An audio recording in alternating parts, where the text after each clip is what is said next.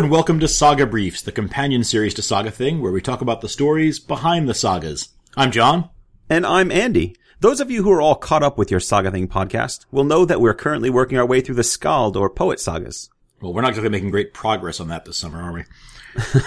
Well, even a couple shilly-shalliers like us deserve a vacation.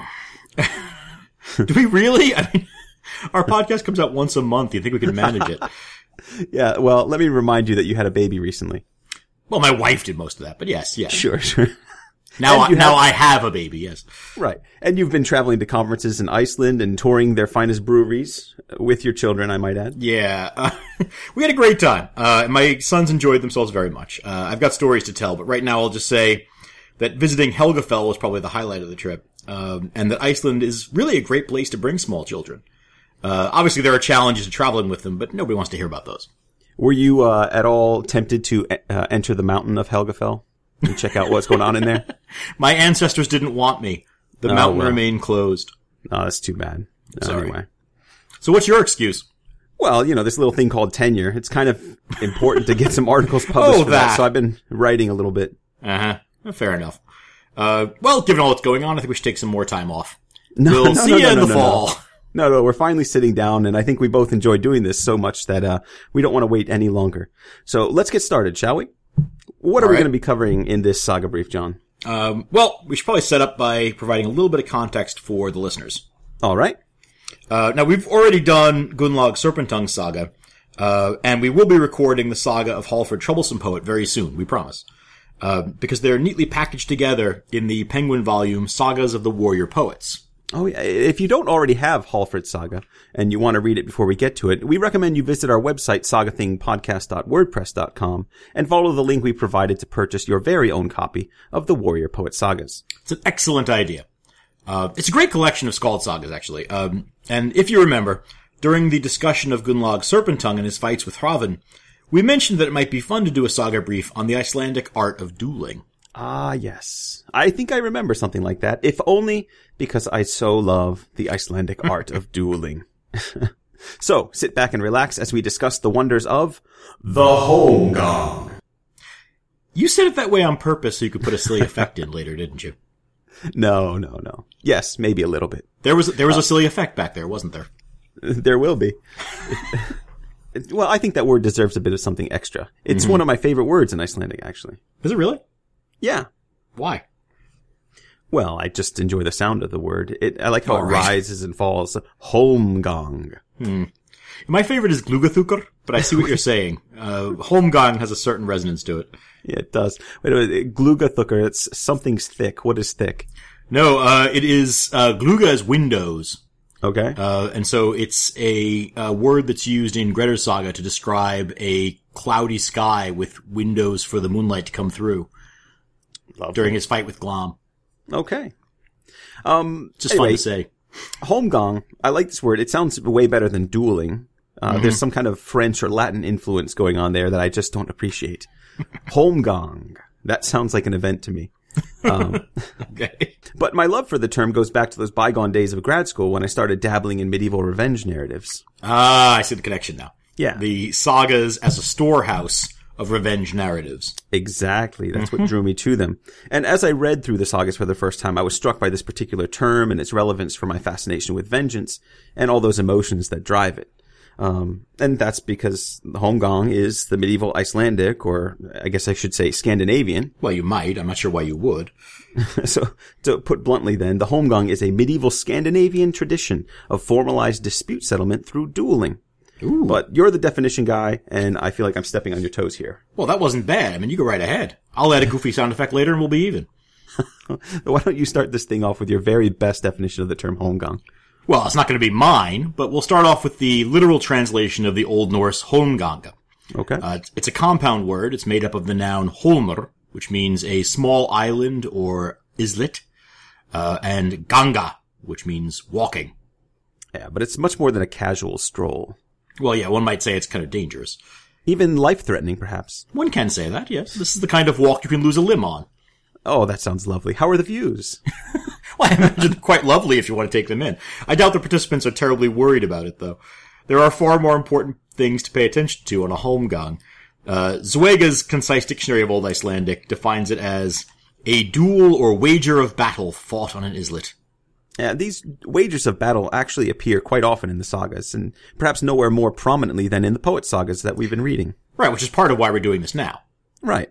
And if the sagas are to be believed, these wagers of battle are in fact often fought on a small island or islet, usually somewhere near the Thing site for that region. Mm-hmm. I think we saw holmgangs at the Althing and Gunnlaug saga already, but it also happens in Jarl saga, Ale saga, many other sagas. Right. They fight their duels on a little island, or holm, in the Axwater, the river that flows through Thingvellir.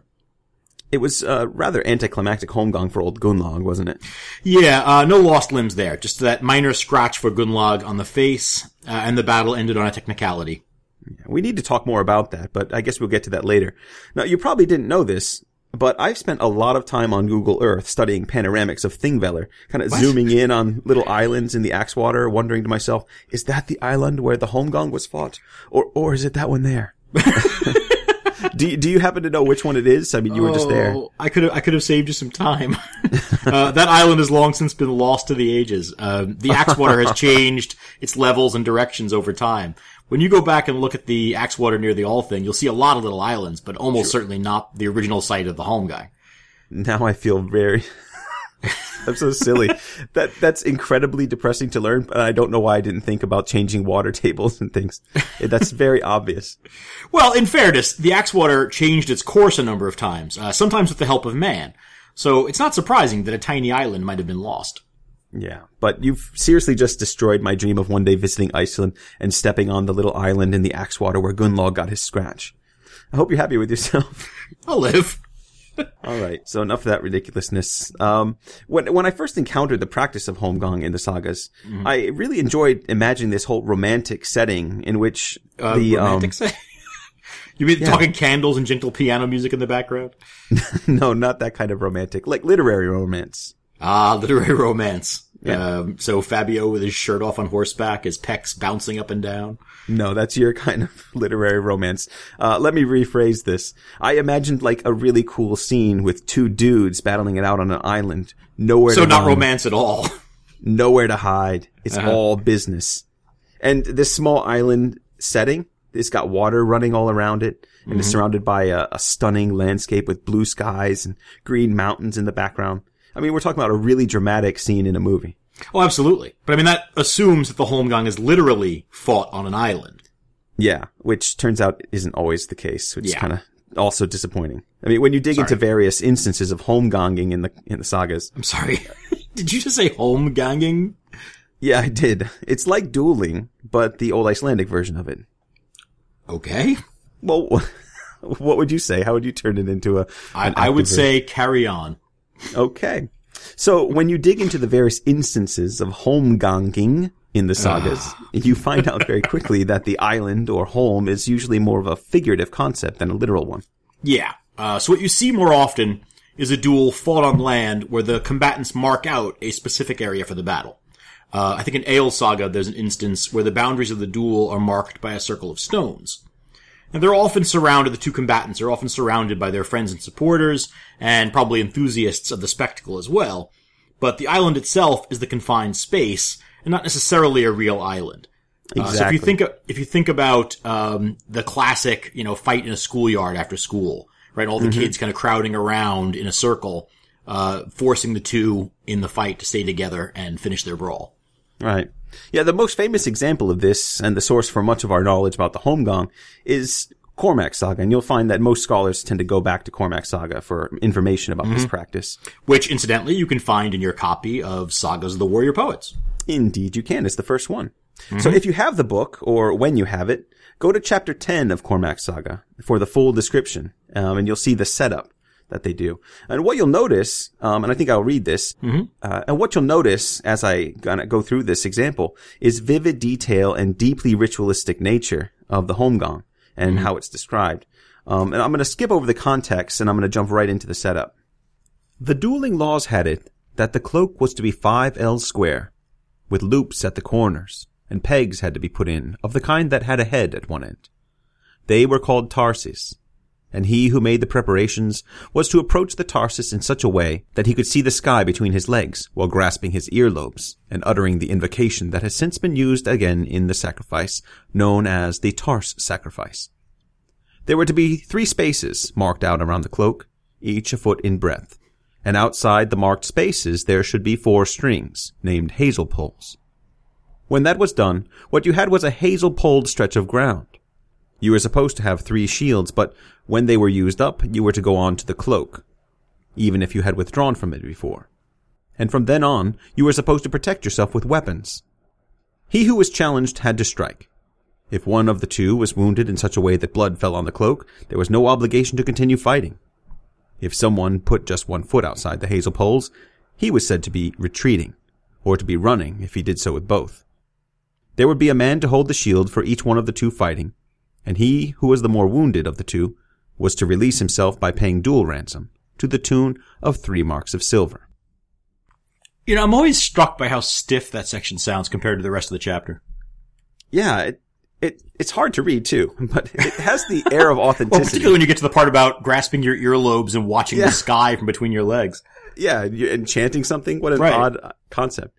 But it does have the air of authenticity, like it was taken out of a rule book or something. Mm-hmm. Well, I mean, it's certainly our most detailed example of the Holmgang, which is why we see it referenced all the time in scholarship. Mm-hmm. But, I mean, how seriously should we take this account as historical documentation? I'm really not sure. Well, okay. Do you think the author is quoting from a legitimate source about the rules of the Holmgang, or is this a bit of clever reimagining? I'm going to waffle again and say it's hard to say. Mm-hmm. The easy answer, based on the sound of the text and the detail that he provides, is yes. Well, it wasn't a yes or no question. But the fact that it sounds legit doesn't really mean anything. Mm-hmm. I mean, let's not forget that the practice of the Holmgang in Iceland was outlawed somewhere around the year 1006. Right, and that's a pretty important issue. I mean, our listeners may recall from Gunnlaug's saga that Gunnlaug's Holmgang with Hrafn at the Althing was the last official duel in Iceland. I think Greta's saga explains that Jarl Erik outlaws the practice in Norway not long after, mainly because it was viewed as unfair. Right. So the important thing that I want to take away from it anyways, is the fact that the author of Cormac's saga probably wouldn't have had access to any eyewitness accounts or even written formalized rules of dueling from the period he's writing about. Mm-hmm. The main action of Cormac's saga is somewhere in the mid-10th century, and formal writing and the kind of day-to-day documentation necessary to preserve these kind of traditions in something like a rule book, it wouldn't come to Iceland until after the conversion. Now, we're right on the conversion here. But how established are we? Right. Well, and even though Cormac's saga is often thought to be one of the earliest sagas, it still wasn't written down until the early 13th century. Mm-hmm. So it's at least a couple hundred years after the end of the Holmgang in Iceland. Yeah. So when I consider all of that, I tend to think that the author's probably just really good at making up his description and helping it to sound legit. I guess I'm not saying that it's not legit necessarily. The tradition could have continued illegally for who knows how long, and the rules could easily have been preserved through oral transmission long enough to maybe have been written down for posterity. But, I mean, at that point, we're just grasping at straws just to prove something that we want to be true. You know, I do think, though, that it's safe to say that there was enough evidence to suggest that there was a formalized dueling practice, like the Holmgang described in the sagas. And there's certainly more evidence for that than we saw for the Blood Eagle in our first saga brief. Yeah, no, so I'm not going to dismiss I'm not going to dismiss the practice of Holmgang outright. I just don't think it was so rigidly defined as what we see here. So I just don't think it's as rigidly defined as what we see here. What do you think of the description in Cormac's saga? Do you have anything to add to this? No, I tend to agree. I think that covers it. We can't just dismiss the historical reality of the duel as a concept, since we can be pretty sure it was happening. Right? And again, as you say, this is not like the Blood Eagle where there's reason to be skeptical as to whether it even existed. But the details that we get and that flesh it out in the sagas probably owe as much or more to creative writing than to research history. Right. So now that we've deconstructed the whole concept, I think we should probably build it back up a bit. What do you mean? Well, we started out saying it was a duel fought on an island, John. And then we said it wasn't necessarily on an island. And we followed that up with an example of how it wasn't always on an island, only to undercut the legitimacy of that example. Okay. So, starting over, what can we say about the Holmgang that we can both accept as reasonably legit? Oh, I think there's plenty. I just think we have to be careful about how strictly we define the practice. So, like in the Blood Eagle episode, we have to keep in mind that these episodes in the sagas are all cultural reconstructions. Some of them are nostalgic, some of them are didactic and disapproving. Despite all of that, though, I think the variety of methods, landscapes, and practices we see in the sagas actually reflect the real-world variety of Holmgang practices from the settlement and Commonwealth age. I hope this isn't too disappointing for our listeners. We keep coming up with this, well, it's not really all that true. Right. I can imagine some people just want a clear answer to some of the issues that come up. Yeah, so do I. You know, there can be a real satisfaction in just taking things at face value. But that's not, it's just not the business we're in. No, I mean, sometimes it feels like we're in the wrecking cool stuff business. Yeah, it does. I know my students feel that way. Right. So why don't we start over and try to fix this by looking at some of the characteristics of the Holmgang?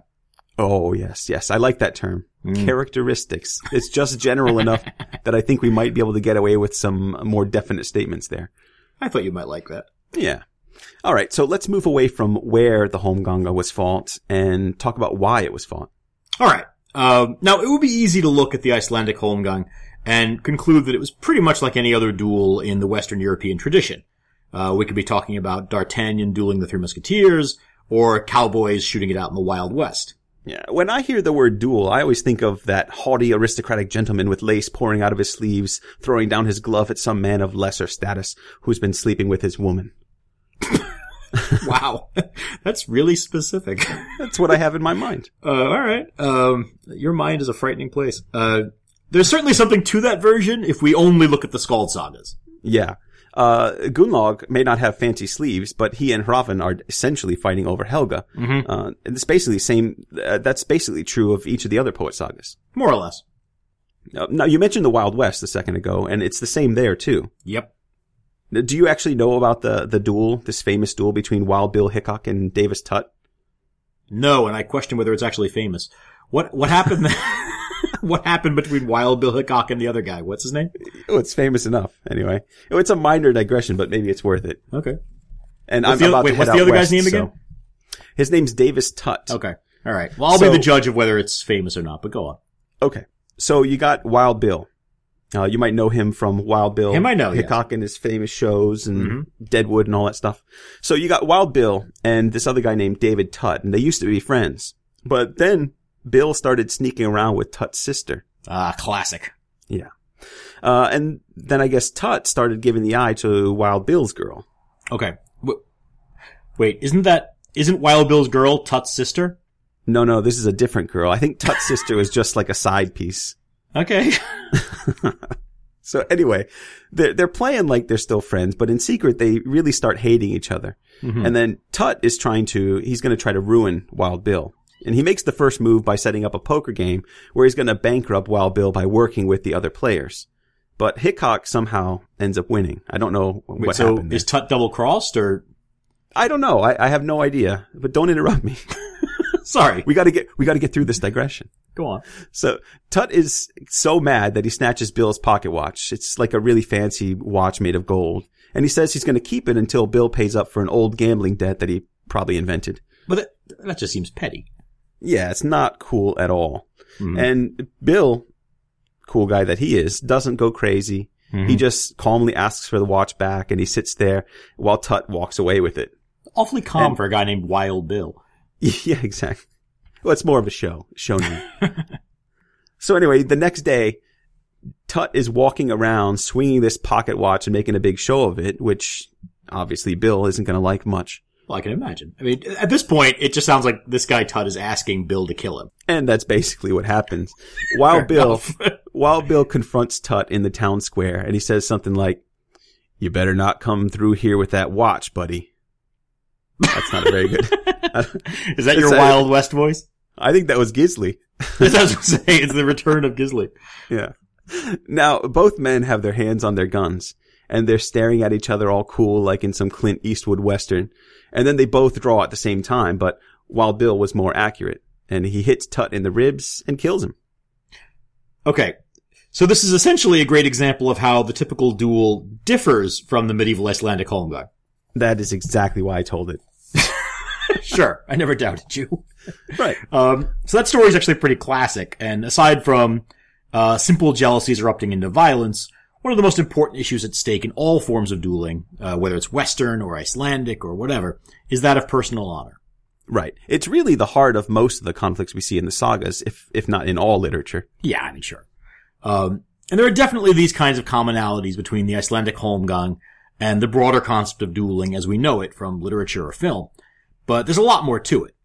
These saga characters are not simply a bunch of D'Artagnans or Wild Bills who feel slighted and enter a public duel to settle the score.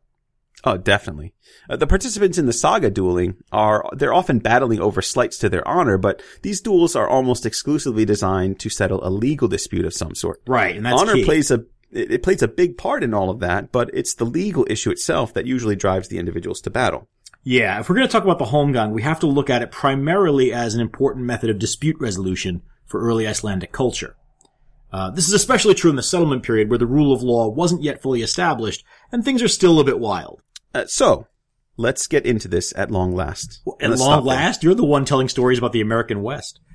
But are the Wild West and the Icelandic sagas really so different? Well, I mean, there's a lot of romanticized violence in both of them, and they both privilege an outsized version of the masculine ideals of their culture. But yes, they're very different. Okay, alright.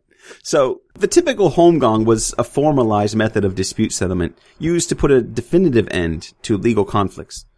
Typically speaking, the holmgang would be fought over issues involving something like property disputes, accusations of theft, seduction, and slander. Right. Well, inheritance disputes as well, let's not forget. Oh, yeah, right. I kind of lump those in with property disputes since they're often just fighting over land. But you're right, they do fight more generally over who gets what. And all this is fully supported by the courts, which is why we see so many duels being fought at the Althing, or at local thing sites. Right. Putting the emotions driving the feud aside, the holmgang served as an opportunity for the two parties to resolve an impasse through legalized violence. And there are two basic forms of legalized dueling at this time. And so far we've only been talking about the holmgang, but there was also the Einvigi. Oh, right. Yeah, I'm glad you're bringing that up here. Why don't you tell everybody about the Einvigi as quickly as you can? Well, it's... I see. You get 3 or 4 minutes to talk about the Wild West. I have to... Right. Well, it's basically like a holmgang, but it's much less formal and without all the rules that limit the violence and pacing of the duel. So it's basically like an all-out, anything-goes kind of fight. Right. I mean, to continue your Wild West comparison, it's the difference between the quick draw at high noon and the shootout at the OK Corral. You see, I knew what I was doing with that example. Well, and our listeners have already encountered both kinds because Gunnlaug and Hrafn do both in Gunnlaug Saga. Oh, is there second duel in Einvigi then? Yeah. It's a little bit less chaotic than Einvigis tend to be, but yeah. One good distinction between the holmgang and the Einvigi is besides the formal rules and boundaries of the holmgang, is the fact that the Einvigi is often fought to the death. The holmgang usually isn't. It's usually fought with a predetermined endpoint. Well, I mean, death is a pretty good endpoint, isn't it? Well, yes. I mean an endpoint before death. Oh, okay. Designed to prevent death. So, like in Gunnlaug's holmgang with Hrafn, there are 2 possible ends established. The loser is whoever drops a weapon first, or whoever's injured first. And of course, they kind of both win and lose that fight. Right, well, yeah, exactly. Hrafn, if you guys will recall, strikes first, and he hits the shield of Gunnlaug so hard that his sword breaks. The tip of the broken sword flies upward and scratches Gunnlaug's cheek, but Hrafn is weaponless at this point. He's only got a hilt. So everybody rushes in to stop the duel on the grounds that the agreed upon terms had been met, but, of course, both sides think it's been met by the other one losing. Right. I think we kind of when we talked about it before, we said it was a little bit anticlimactic, but in this context, it's really a cleverly written scene. Yeah, it really is. And it does a nice job of calling the whole practice of the holmgang into question. Now, you're getting ahead of things. We're going to try to stick to just establishing what the holmgang was before we start examining why it was abolished altogether. All right. Yeah, I mean, we've got to get better at staying on track, don't we? We've already been talking for a while. Yeah, I don't know, though. Most podcasts seem to wander around a bit. Maybe it's like the superficial structure is part of the podcast aesthetic. There you go. So, are we done with the Einvigi? Yeah, I think we can talk about it where necessary, but the distinction seems clear enough. Holmgang has strict rules and structures. Einvigi is no holds barred kind of winner take all affair. Excellent. Good, yes. So where do we go from here? Well, why don't we try going through the whole process from start to finish? You mean like actually have a duel? All right. If we're gonna fight, I insist on not dying. Well, now. Let's do a Holmgang to first blood.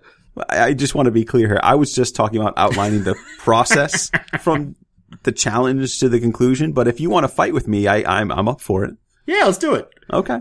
Maybe not the physical part. But Oh, we'll run there you through this as if we were the two duelers. Oh, all right. I better win this one. So, what exactly are we so upset about that we're going to be foregoing court judgment and rushing straight to the duel? Well, we're both happily married. Yeah. Our children are too young to cause any real trouble. So, Yeah, no mistresses on the scene, right? Right. So for a saga context, this is going to be an issue of money or property. That sounds reasonable. Okay. Yeah, I'll go ahead and I'll be the instigator here. Of course you are. You're just playing to type, really. Well, now you're trying to slander me and ruin my reputation. Now that's cause enough for a challenge, John. Do not make me challenge you. Okay. I guess that's kind of the point. Right, that is the point. So we'll say that we're neighbors. We've agreed to share a small area, let's say a woodland area, that lies between our properties. Okay, so who actually owns this land? I call it. You got it? Okay. Dibs. But let's say you come from a larger family and have a bigger farm nearby. Maybe you're the local Gothi. That makes sense. I like that quite a bit, actually. It's only natural that you'd be a hermit with few friends. Oh. Talk about playing to type. Now who's slandering who? It's only fair. All right. So I think I see where this is going. So, you're using this woodland area to keep me friendly with you because you might need my support at some point in time. Right. Sure. Okay. And no, we're not really friends. In fact, nothing Just personal. like in real life. Right. In fact, there's a history of tension between our families that goes back a few generations. Now, maybe we're the grandsons of the guys who got into a duel back in episode 1. Yeah, could be. Now, as time passes, you start taking more than your share of the available wood. Which that's only proper, right? I mean, I'm providing for a much larger family. I've got more land to care for. I'm also ensuring that you're safe from your enemies, right? Mm-hmm. I mean, that kind of protection doesn't come cheap, John. Plus, a mafia enforcer? I also kind of know that you don't really need that wood for your little hovel that you live in. All right, I'm going to let that slide since you're getting into character. Yeah. Oh, yes, I am. I'm getting into character. No, I thought I was just being logical, but yeah, character. So I'm taking more wood than I have a right to. What are you going to do about it? I'm going to slaughter you. I'm going to take you to court. Oh, I was hoping we could avoid court altogether. Maybe we could talk this out. Yeah. Why is that?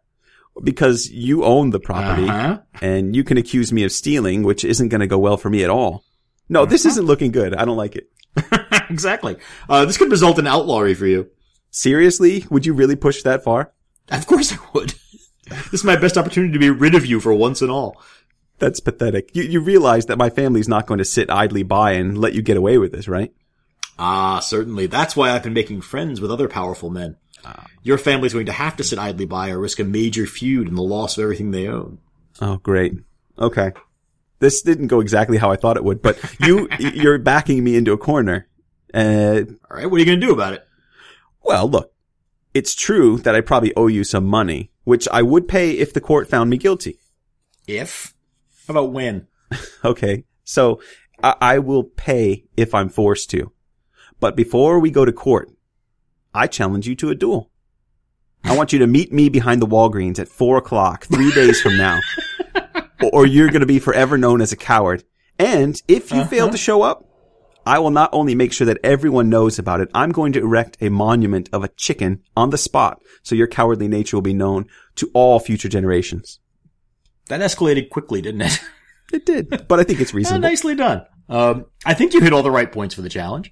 Yeah, more or less. I mean, I'm no slouch when it comes to formal Holmgang challenges, John. Well. You've got to have a specific place, you've got to have a time, and a good insult to help seal the deal. Yeah, about the specific place. I'm not sure about the Walgreens, but you threw in a nice version of the scorn pole with a chicken statue. Thank you very much. I thought it was a nice touch. Yeah, I was inspired by Yokel's challenge to Finnbogi in Vatnsdala Saga. Isn't that the one with the horse on a pole? Yes, exactly. Yeah, I was just reading through that episode recently, and I thought it was one of the kind of cooler examples of the scorn pole. Mm-hmm. Yeah, I know we'll talk about it when we get to Vatnsdala Saga, but it's worth a quick mention now. So basically, if you'll allow me another digression. Oh, jeez. Like you have a choice. So Yokel is this really tough and imposing figure. Well, yeah, I mean, his name means glacier, so you'd expect nothing less, really. Yeah. And Yokel's brother Thorstein is challenged to a duel by a guy named Finnbogi, and then Finnbogi's friend Berg challenges Yokel to a duel on the same day. So Yokel stands up and says something like he doesn't want his brother to be hurt, so he counters by challenging both Berg and Finnbogi to fight him alone. Yeah, well, that's a risky move. Those are the guys with the nicknames Finnbogi the Mighty and Berg the Strong, right? Yeah, that's right. But I mean, Yokel's not afraid of these jokers. And so part of his challenge, like the one that I just did, is to publicly shame his enemies, saying something like, "You better show up to the duel, or everyone will know you have a mare's heart and not a man's." And then he concludes the challenge with a threat to raise what is called a scorn pole with a curse on it to commemorate the moment. Right. And in that case, Finnbogi and Berg don't show up, right? No, they do not. I mean, So to there's be no fair, actual duel. no, to be fair, there is bad weather, but Yokel and his crew, they make a special effort to get there. And sure enough, when Finnbogi and Berg fail to show up, Yokel goes to Finnbogi's sheep shed and sets up a post. He carves a man's head on it, writes the opening words to the curse in runes, and this curse explains like how Finnbogi and Berg are cowards and that they should never have friends again and that they will have to endure the wrath of the gods. And then, this is the best part, he kills a mare, opens its chest just a little bit, and then sticks it on the pole. Subtle. Very subtle. Isn't it? Now, I know my chicken monument hardly compares, but I didn't think I could really maybe get away with mounting a dead mare or chicken behind the Walgreens. Right. So let's get back to that. Why is this happening behind a Walgreens? Oh, yeah. Well, that's because it's kind of like what you were saying a little while ago. When I was in middle school in Miami, my friend Leo was challenged to a fight after school one day. And just like in the sagas, they set the time and place. And this one happened to be behind a drugstore. Maybe it was like Eckerd's, maybe not Walgreens, but Eckerd's. Anyway, everyone met there. They gathered in a circle, and I got to watch my friend experiment with nonviolence in a hostile situation. How'd that go for him? Well, I seem to recall him getting pushed around a lot, maybe thrown down a few times. Some swear words maybe were exchanged, but his passive resistance kept him from getting punched. Gandhi would be proud. Gandhi. He's a miniature Gandhi. I think so. Anyway, now back to our feud. We've got the formal challenge out of the way, right? Yeah. So we'll meet in 3 days behind the Walgreens, I guess. Sure. And unlike Finnbogi and Berg, I'm going to be there. So you can save whatever money you're going to spend on your chicken monument. Oh, that's generous of you. So, what do we do while we wait for this holmgang? I was kind of hoping to just kill you as soon as possible. Well, I think that's kind of the point, isn't it? I mean, the beauty of the duel, whether we're talking about the Einvegi or the holmgang or whatever, is that it forces the individuals involved to take some time to think about things. Oh, so it's kind of like the 10-day waiting period before you can buy a gun. Exactly. Now, in the meantime, we are going to be communicating a little about the exact rules of the duel, probably through an intermediary. Now, we don't actually see that in the sagas, but that kind of thing must have happened. I mean, they always arrive at the site with a clear sense of what the rules are going to be, and the rules tend to be slightly different for each case. Right. So what do you say we follow Gunnlaug's example and go with first blood or first to lose a weapon? That sounds fair. And much less dangerous, actually. Which is also kind of the point. And it's one of the benefits of the holmgang over the Einvegi or the more generally violent feud. It may not always work, right? Sometimes people get killed or maimed. I mean, sometimes first blood is fatal. But the holmgang is designed to preserve the lives of both combatants. And their pocketbooks. I mean, according to tradition, the loser would have to pay a sum of money, something like the 3 marks of silver referenced in Cormac's saga. You pay that to the winner. And that's a decent amount of money, but it's nothing too outlandish. Much better, I think, than a feud and the cost of compensating a family for a killing or multiple killings. Right. I mean, compare that to 200 pieces of silver for a death. Yeah. Feuding is much more expensive and obviously far more dangerous. So again, the idea is to preserve life through the duel and help forestall a feud or greater violence. I think we should agree about what's at stake here, besides the 3 marks of silver. Okay. If you win, you get to use my woodland as much as you like, but you can take no further retribution against me for opening the case. All right, that's fair. And how about if you win, I just won't use the woodland anymore. That's hardly a balanced victory. Why? I mean, we are just fighting over access to this land, right? That's how you see it, but, you know, you're a Gothi. You got more power than I do. I need to get something out of this. So what do you want? How about grazing rights? If we are the grandchildren of the men who fought in episode 1, they argued about our sheep grazing on your land. So if I win, my sheep get to run loose on your lawn. That's pretty lame. So yeah, I have no problem with that. Hey, you have a lot more land than I do. But don't be surprised if some of your sheep go missing. Well, as long as I'm invited to the mutton supper. I doubt it. After all this. Well, okay, so we're agreed. In principle, if not in detail. Right. This is actually one of the cool things about Icelandic and even Scandinavian dueling. In Western Europe, trial by combat was a court institution. That meant that the rules, regulations, terms, the consequences, the penalties, all that's determined by the court. Yeah, and the duel is legal in Scandinavia and it's recognized by the court, but it's not an institution of the court. And this means that we, as duelers, can determine our own rules and consequences. Yeah, it's quite liberating, isn't it? Absolutely. All right, now we've got 3 days here. We should use this time to prepare by finding a referee and our seconds. Right. Now, the referee's job is pretty simple. He's going to attend the duel, perhaps oversee the setup of the boundaries, and he's going to ensure that everything is done to the letter of the Holmgangalog, which are the rules or laws of the duel that we've agreed upon publicly. Yeah, I mean, he's got an important job. He's just like an arbitrator in a feud resolution, which the Holmgang basically is. By announcing the Holmgangalog publicly right before the fight, he's trying to make sure that everyone knows the terms and that any foul play will be witnessed by everyone there. Now, I wouldn't dream of cheating. I'm really too good for that. That's what you say. I would still prefer a public declaration. All right. So now we also need to find our seconds. Right. Now these guys are really important. They're usually called shield bearers. They're like a second in a pistol or rapier duel in romantic fiction. They're there both as witnesses and as supporters. And they're usually very close friends or even relatives who have a vested interest in your success. Yeah, I find the job of the second in the sagas to be somewhat confusing, actually. Why? Well, I mean, I usually think of the second in a duel as having a more passive role. Well, I mean, that's sometimes the case in the sagas, right? Most of the characters we see dueling seem to be acting alone once things get going. Right. The shield bearer carries multiple shields since the two sides agree in advance on how many shields are going to be allowed during the fight. Right, and then when one breaks, the shield bearer can hand him another one.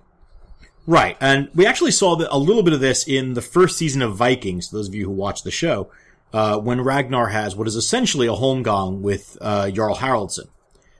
They have, I think it's a 3-shield agreement, but then they decide to forego the shields altogether just to sort of prove how manly they are. Oh, that's right. Yeah, but sometimes though, the sagas can be quite ambiguous, and this is where my questions come in. They're ambiguous about what exactly the shield bearer does. What's his role in the holmgang? There are times when the shield bearer is much more involved, and I'm thinking specifically here of the duel in Cormac's saga, where Cormac acts as the second for his friend Steinar, and it's very specific about what Cormac is doing. Let me read a little bit of that when I find the book. Why don't you? So, Cormac is the shield bearer for Steinar. And as the saga describes things, Cormac's role is pretty significant, actually. Okay. Bersi hacked 2 of Steinar's shields, but Cormac held on to the 3rd. Bersi struck at Steinar, but Fiting, which is the sword that he's using, stuck fast in the iron rim of Steinar's shield.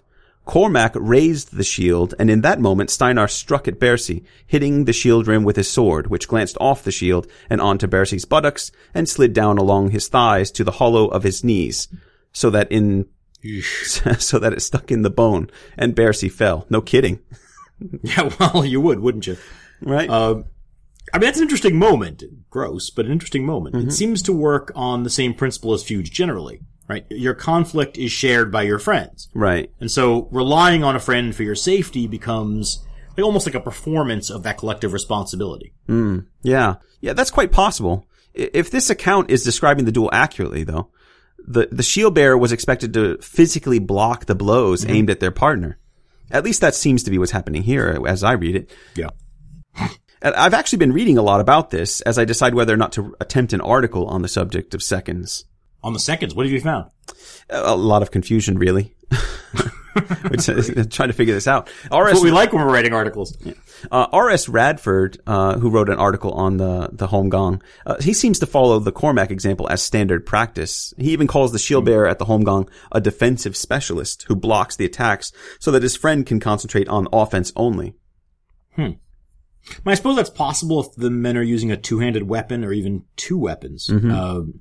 Egil Skallagrimsson uses a sword and a spear in one duel, doesn't he? Yeah, Egil's fights are always crazy, with far fewer rules than we're really going for, but yeah, I think he does. Okay, well, so for our purposes, for our idealized kind of duel, our seconds are expected to hold our 2 extra shields, but we'll do the fighting ourselves. You promise? You're not going to call a berserker to fight as your champion? How do you know I'm not a berserker? I've known you. I should, actually. That would be a good option. But it's not exactly in keeping with the tradition of the sagas. It does happen occasionally that someone will stand in and fight for another, but that's unusual. Right. But the kind of tomfoolery that occurs in continental romances, that's hardly the standard practice of medieval Iceland. It's very important that the individuals who have the issue fight it out between themselves. And so we shall. All right, we've got our referee, we've got our seconds. Anything else we need to think of? Well, that depends. If you want to visit a witch and get a spell to help you, that's always an option. I don't think I want the stain of a witch's visit on my reputation. The bad guys are the ones who use spells and tricks to win. I'm the hero. I want to win on my own. How noble of you. I'm not sure that you're the hero, but I do need to let you know at this point that I have an enchanted sword. It was given to me by my father. He won it in battle a long time ago. Oh, great. Yeah, so it's going to be tough to beat. This is a sword that can't be broken, and it also can slice through rocks. Wonderful. Do you know any good witches who work cheap? No, not really, but I'm sure you could find a good one. All right. Let's jump forward to the day of the duel. We both arrive on time because punctuality is important. Absolutely. Right? Even being late for this can lead to an accusation of cowardice. And we have the boundaries marked out already. Now, why exactly did I choose Walgreens? I mean, I don't know. We should have met on a cool island somewhere with mountains in the background, like I was saying. I agree, but you chose the spot. Oh, it stinks back here. Now we have to decide on what weapons we'll use. Okay. Well, what kind of restrictions are we going to place? Well, you can't use your magic sword. No, I don't. You can use what is most comfortable to you, just so long as neither of us has a distinct advantage. Your sword can't be longer than mine. Okay. Well, I'll avoid the obvious joke there. I'm going to use my short sword and my shield, if that's okay with you. Fine. I'm more of an axe man, but I'll use a short sword as well to keep things fair. Okay. So the referee is going to announce the Holmgang. The boundaries are all set. Our witnesses and fans are all gathered around, and the shield bearers are ready. Right, but make sure your shield bearer doesn't get involved or you forfeit. Okay, same here. And remember, you can't step outside the ring we've made. You're going to be exposed as a coward if you do that, okay? Oh, I'm not running. I've got too much at stake here. Me too. All right, let's do this.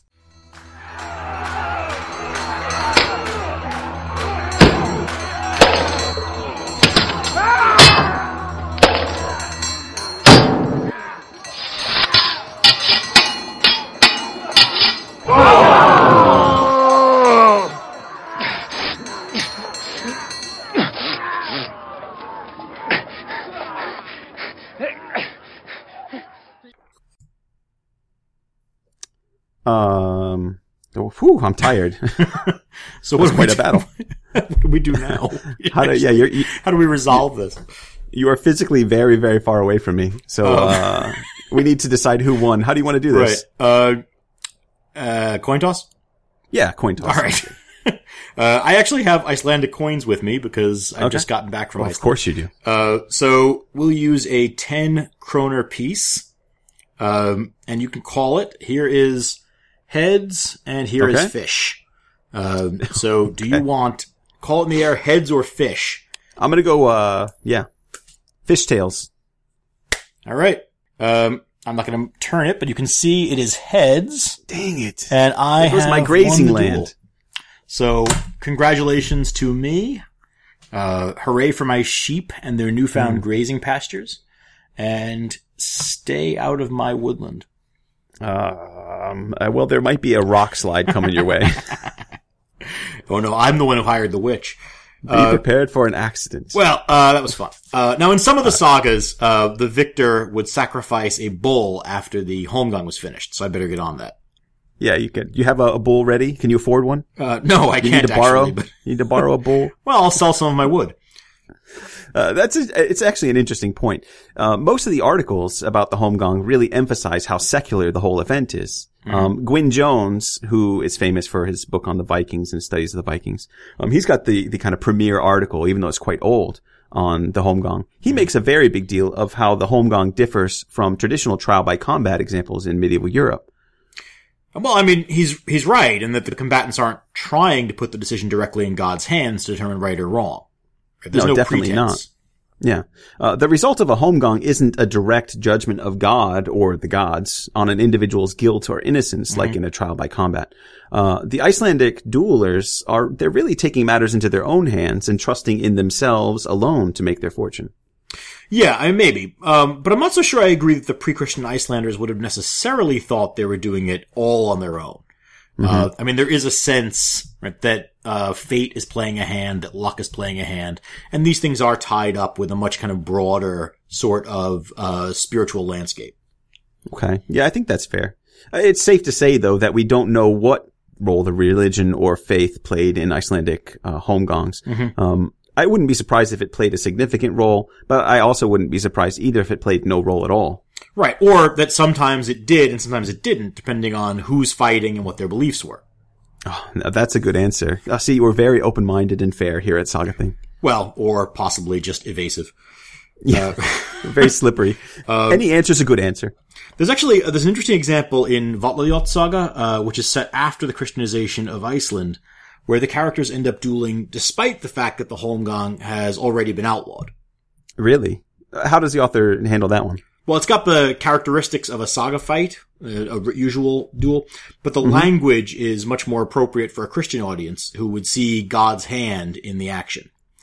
So the fight is actually over whether or not the Alt breached the rules of Christian holy days by dividing land on Michaelmas. Are you serious? Yeah. They actually get really worked up about it. The terms of the duel are something like, well, you won't teach me how to observe holy days. That's hilarious. Now, if ever there was a good reason to fight, that's it. Now, it makes our squabble over woodlands kind of trivial, doesn't it? We should go back and re-record the whole thing, make it about holy days. Yeah. And Jot even says that the angel will guide their hands and reveal who was in the right. It's a pretty cool moment. It sounds like it. Yeah, we should do that one soon, just for like a change of pace. Yeah. Well, shouldn't we be wrapping this thing up? We've been going for a while. These are called saga briefs, but they seem to run kind of long. Yeah. Yeah, I think that maybe the name doesn't indicate how the length of the episodes. Right. It's more the legal pun. Yeah, that's what we're going for. Yeah, we're almost done, but we should talk about the decision to outlaw dueling in Iceland. Yeah, if only briefly. Yeah, that's an appropriate way to wrap things up, I guess. Yeah, indeed it is. Now, as everyone knows by now anyway, dueling was outlawed in Iceland around the year 1006, and as we said earlier, the very last duel fought in Iceland is supposedly that Holmgang between Gunnlaug and Hrafn. Right, and that author also hints at the Norwegian authorities' discomfort with dueling when Gunnlaug and Hrafn try to set up a final Einvigi in Norway. Exactly. Jarl Erik, he works to delay the fight until Hrafn is far enough away that he seems kind of out of Gunnlaug's reach. Grettir's saga actually speaks pretty directly about Norway's decision to outlaw the duel. And I'm assuming that it speaks for Iceland's reasoning to some degree as well, since it's an Icelandic writer. That's right. Do you have it there? Yeah, it's actually in chapter 19. It reads, before leaving Norway, Earl Erik had summoned the landholders and powerful farmers to him. They discussed many aspects of the law and government of the country because Erik was a firm ruler. People there thought it was disgraceful practice to allow robbers and berserks to challenge men of high standing to duels for their money or wives, without compensation being paid for the one who was slain. Many had suffered disgrace and lost their money. Some had even lost their lives. And so Earl Erik banned all duels in Norway. He also outlawed all robbers and berserks who caused any trouble. Yeah, I like that passage. And I think we see in the sagas generally they make a great case for that particular view. I mean, think about all the cases where a young upstart who's good with a sword takes advantage of those weaker than himself. Right. I mean, Right in our very first saga episode, we talked about Hrafnkel fighting duels to increase his wealth and establish himself without having to pay compensation. Right. And the same thing in Eyrbyggja's saga with Thorolf Twistfoot, picking a duel with Ulfar the Champion, who's at that point a very old man. Yeah. So there's definitely a problem with men using the Holmgang and the Einvigi to circumvent the legal system. But that's only part of the story. Yeah, no, it's a lot more complex. I mean, we know that sometimes the duel was an effective tool for preventing injustice in a corrupt court. I think it comes up as a last recourse for justice just as often as it works to circumvent justice. Yeah, some people like to point out that the decision to abolish dueling coincides roughly with Iceland's conversion to Christianity, so that dueling is too violent and barbaric a practice for the tender-hearted Christians. But I really don't buy that one. Yeah, I mean, I don't know if they're totally unrelated, but it's not likely that there's a causal effect there. For one thing, Norway was Christian first, and they didn't outlaw dueling until 1014, which is nearly a decade after Iceland. Right. And I think it's worth noting that dueling wasn't outlawed anywhere else in Europe until much later. There's another article by Marlene Siklamini. It's called The Old Icelandic Duel. She tells us that the Christian courts had no problem with dueling and trial by combat. I think we all know that. But she also notes some abbeys even kept their own champions to defend them in their legal proceedings. And even priests sometimes took part in the occasional duel. Really? Yeah. Well, okay. That I want to read that now. But that's a different subject and a different podcast. It does seem unlikely that the church had anything to do with the Icelandic ban directly. Especially because it's also, remember, so weak in Iceland during this time. Yeah, incidentally, do you know when England outlawed dueling? It depends on what you mean by dueling and by outlawed, for that matter. Here we go with No. I'm saying there are still honest-to-goodness duels being fought in the 19th century under Queen Victoria, but not many. Yeah, absolutely. I mean, and dueling kind of continues. I was thinking, according to the Siklamini article, she references, something happening in 1818 where they decide to outlaw duels, legally. But I'm sure they kept doing it afterwards because it's part of a tradition, right? Yeah, I mean, so the last recorded one, I think, is in the 1840s sometime.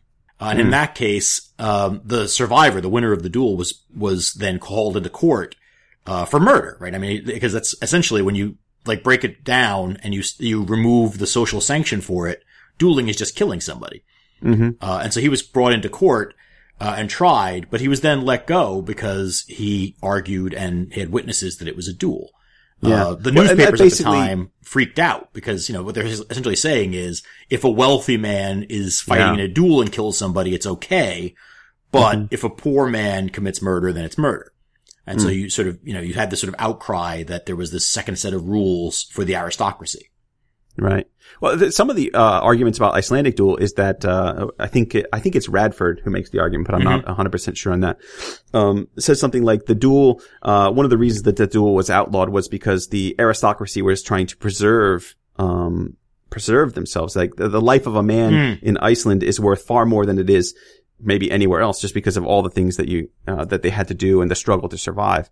And so the aristocracy doesn't want their men dying in these battles over honor. And so they make a strong effort to outlaw dueling to preserve these young men's lives. So, and you kind of see that with Gunnlaug and Hrafn, right? Yeah. Everyone's rushing in to say, don't fight, because they're young and they have a lot of potential and all that kind of stuff. Now, there's one other interesting question regarding the end of dueling in Iceland that I wanted to ask you before we close this off. Again, R.S. Radford, he makes this claim in his article. It's called Going to the Island, a Legal and Economic Analysis of the Medieval Icelandic Duel. It's Southern California law review. It just sounds riveting. Yeah. It's not that long though. Anyway, his basic thesis is that the abolishing of the Holmgang helped to contribute to the breakdown of social order and thus the chaos that erupted in the 13th century. Really? That strikes me as kind of a Freakonomics approach to Icelandic history. A Freakonomics? So why don't you explain what you mean by that? Freakonomics, for those who haven't read the book, the author of Freakonomics takes seemingly unrelated events, sort of chooses one thing in history, and then argues for its effect, sort of it popping up as the cause of something else that happens. Okay. And so, so to me, like taking this sort of and saying that this outlawing of the duels in the early 11th century, 2.5 centuries later leads to the collapse of the culture is kind of seems excessive. might be being a little bit unfair though, because he's saying it's a contributing factor. It helps to contribute to the breakdown, which could be fair. I'm not sure that I completely buy that just because it seems like what's happening in Iceland at that time. And I think in my opinion, what's really happening is that, they are kind of protecting their own and seeing the silliness of the loss of life over these honor duels and the way that the law was being circumvented, as I tried to do to you, right? Right. I was in a no-win situation, so I'm going to challenge you to a fight because I could probably win that. But you make the argument then that in the 13th century, I mean, what really sort of breaks down the social order is not, rich men fighting one-on-one duels. It's large numbers of men fighting on behalf of wealthy men who are just tearing the countryside apart. But I guess you'd almost think, that maybe reinstituting the duel might have stopped the collapse or at least helped to slow it down. But I don't know that outlawing the duel sort of causes these large-scale battles.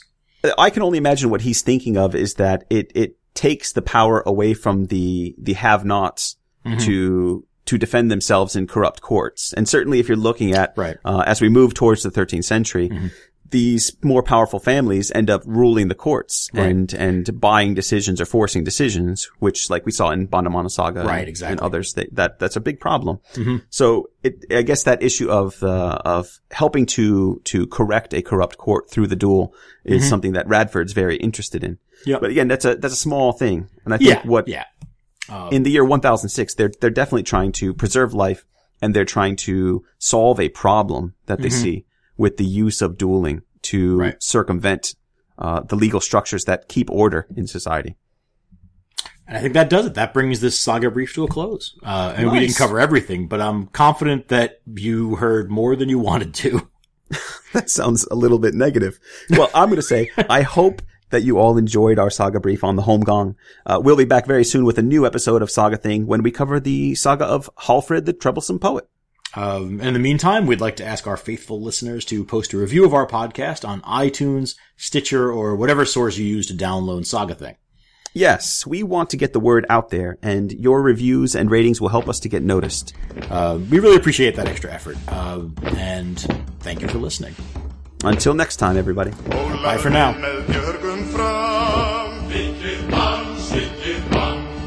Nýttan fyrir sér alvaran Var rauður loginn fram Líðan lagði fyrir undan björnum Líðan lagði fyrir undan björnum fram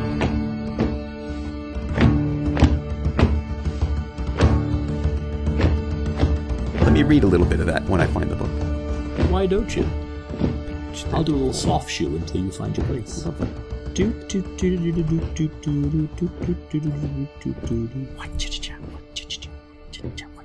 Okay.